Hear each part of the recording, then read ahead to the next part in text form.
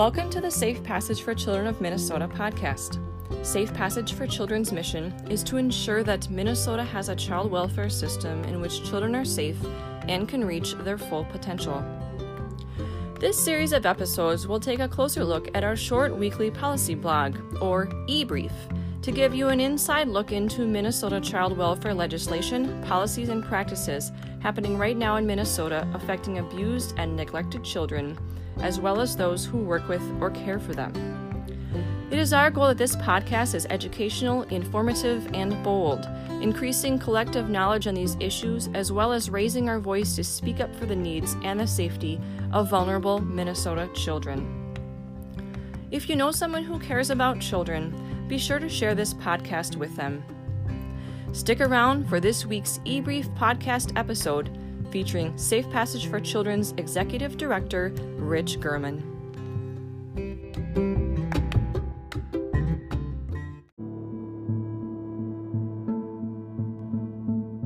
Last week's news included 3 stories about covering up clergy sexual abuse of women and children. They involved the People of Praise sect, the Southern Baptist Convention, or SBC, and the Catholic Archdiocese of St. Paul and Minneapolis. These churches have in common that they don't ordain women and have historically employed centralized, opaque, somewhat secretive processes for handling sexual abuse accusations. In contrast, some mainstream Protestant denominations first ordained women in the 19th century, and all of them have done so routinely for over 50 years. So that today, 35% to 50% of their ordained clergy and seminarians are women.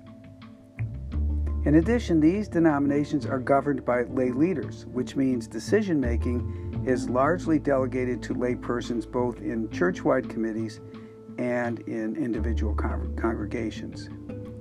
So, while not perfect, religious organizations with women clergy and lay leadership have had many fewer incidents of sexual abuse and almost no system-wide top management cover-ups. So regarding these 3 stories, first, the actions around sexual abuse at the Southern Baptist Convention came during their annual all-church convention, which included over 17,000 delegates, apparently the largest deliberative body in the world. The big picture context was a battle for the leadership of the church in which a theologically conservative but politically moderate candidate narrowly beat out an ultra-conservative to become the next SBC president. Then within this overall battle, there was a discussion about allegations of sexual abuse that the denomination's executive committee allegedly mishandled.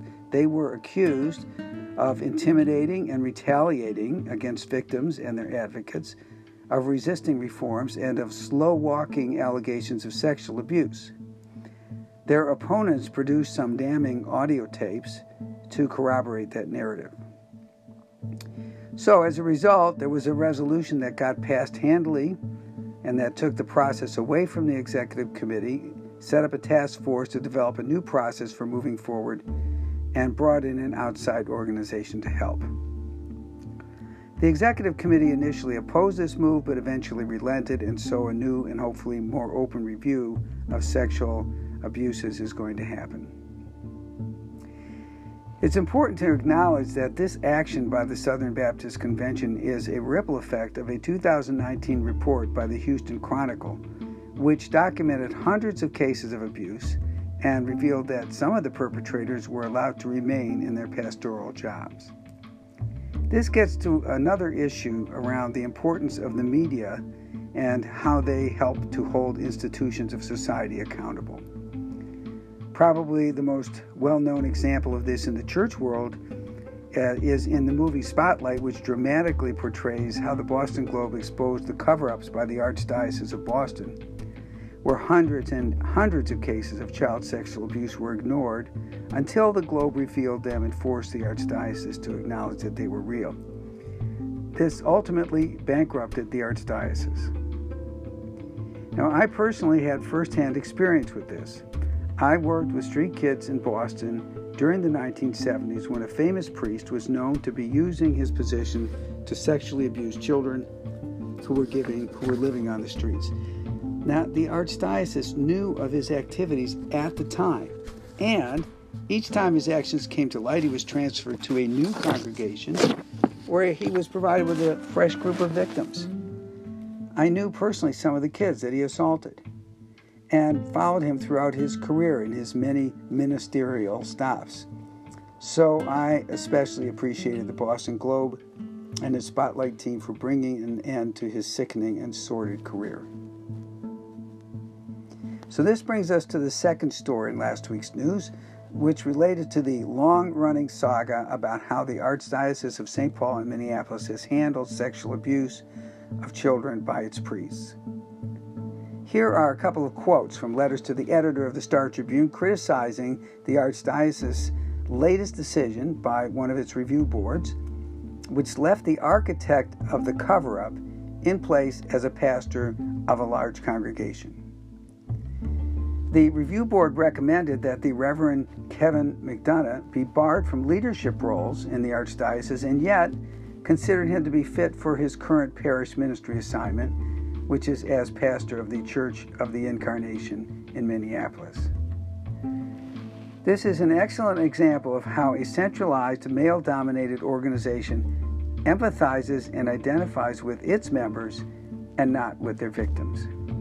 And this is related to a theme that we touched on in our blog last week about how adults virtually always come to the defense of their adult colleagues and friends and believe the adults in a child protection case rather than believing in and empathizing with the children.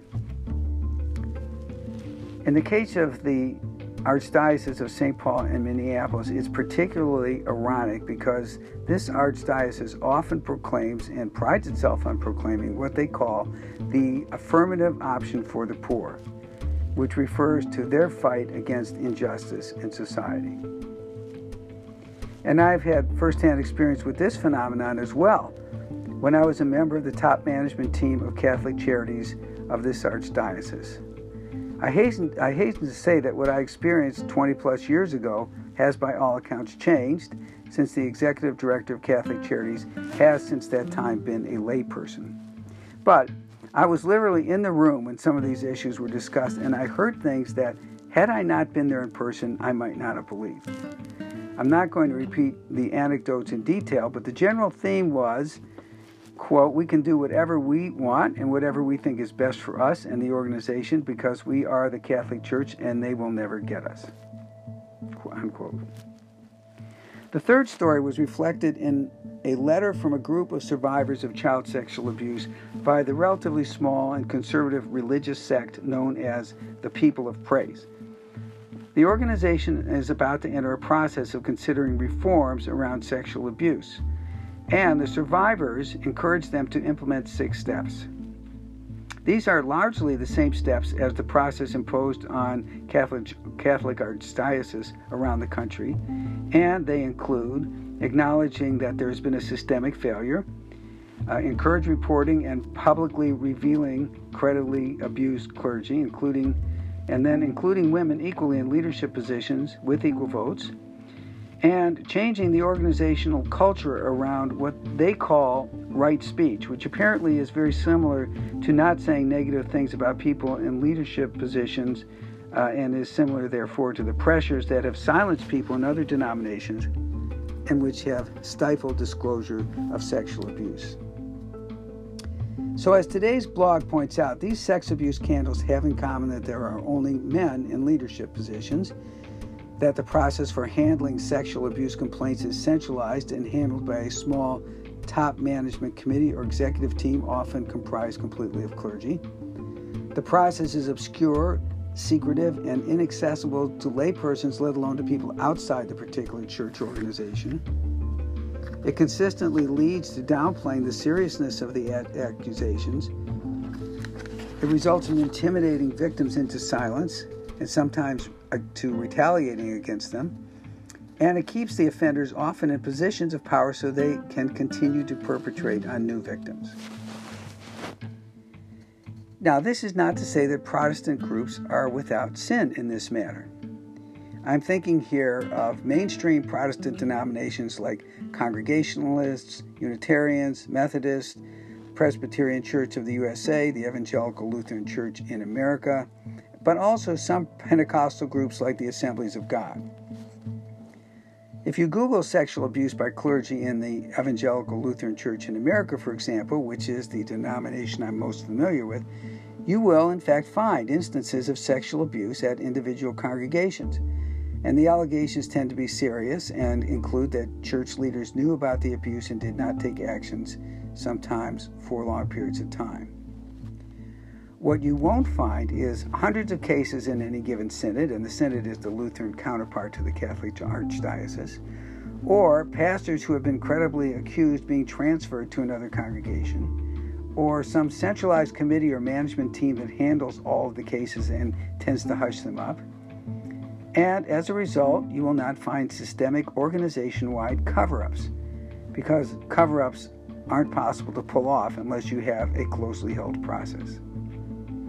You also won't find situations deteriorating to the point where an outside entity has to be brought in by the courts to supervise the process of identifying victims, rendering justice to them, and creating a more accountable process going forward. And this is exactly what happened when the courts intervened in many such situations across the country, but locally when Ramsey County Attorney John Choi played that role for the district court relative to the local archdiocese.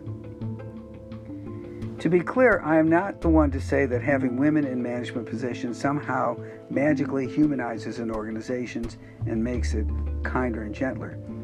I've worked personally for a number of women CEOs or CFOs who were every bit as cutthroat and self-serving as my least favorite male bosses.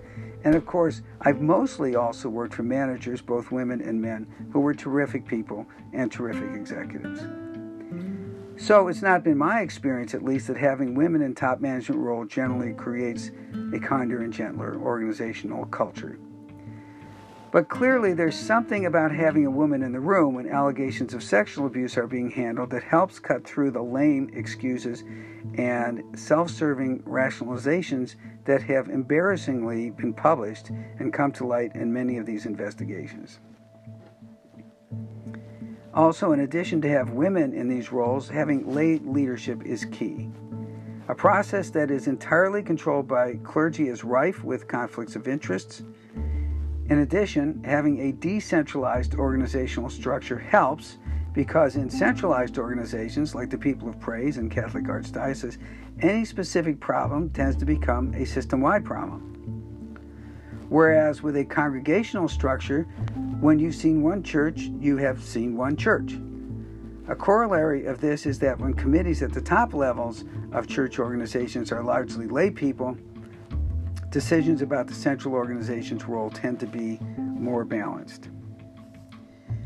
So the bottom line is that brilliant outside monitors like Ramsey County Attorney John Choi and all the people appointed in response to the Spotlight series in the Boston Globe may clean up an individual diocese or a group, such as the Executive Committee in the Baptist Convention or similar organizations.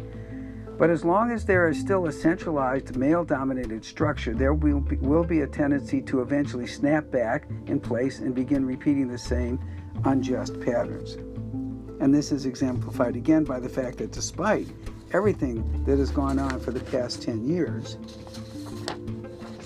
the Archdiocese saw nothing wrong with placing Reverend McDonough back in a pastoral role.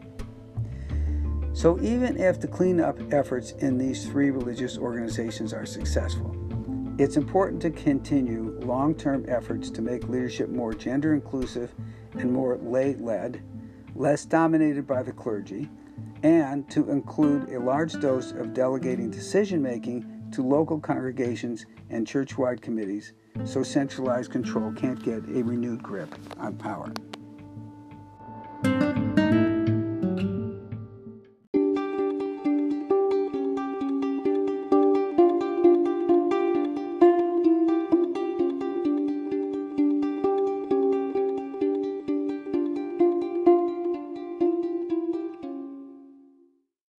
Well, with that, I want to thank you, Rich, for sharing your time and your expertise on these issues.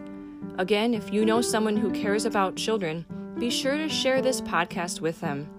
Until next time, this is Safe Passage for Children of Minnesota, working to ensure that Minnesota has a child welfare system in which children are safe and can reach their full potential.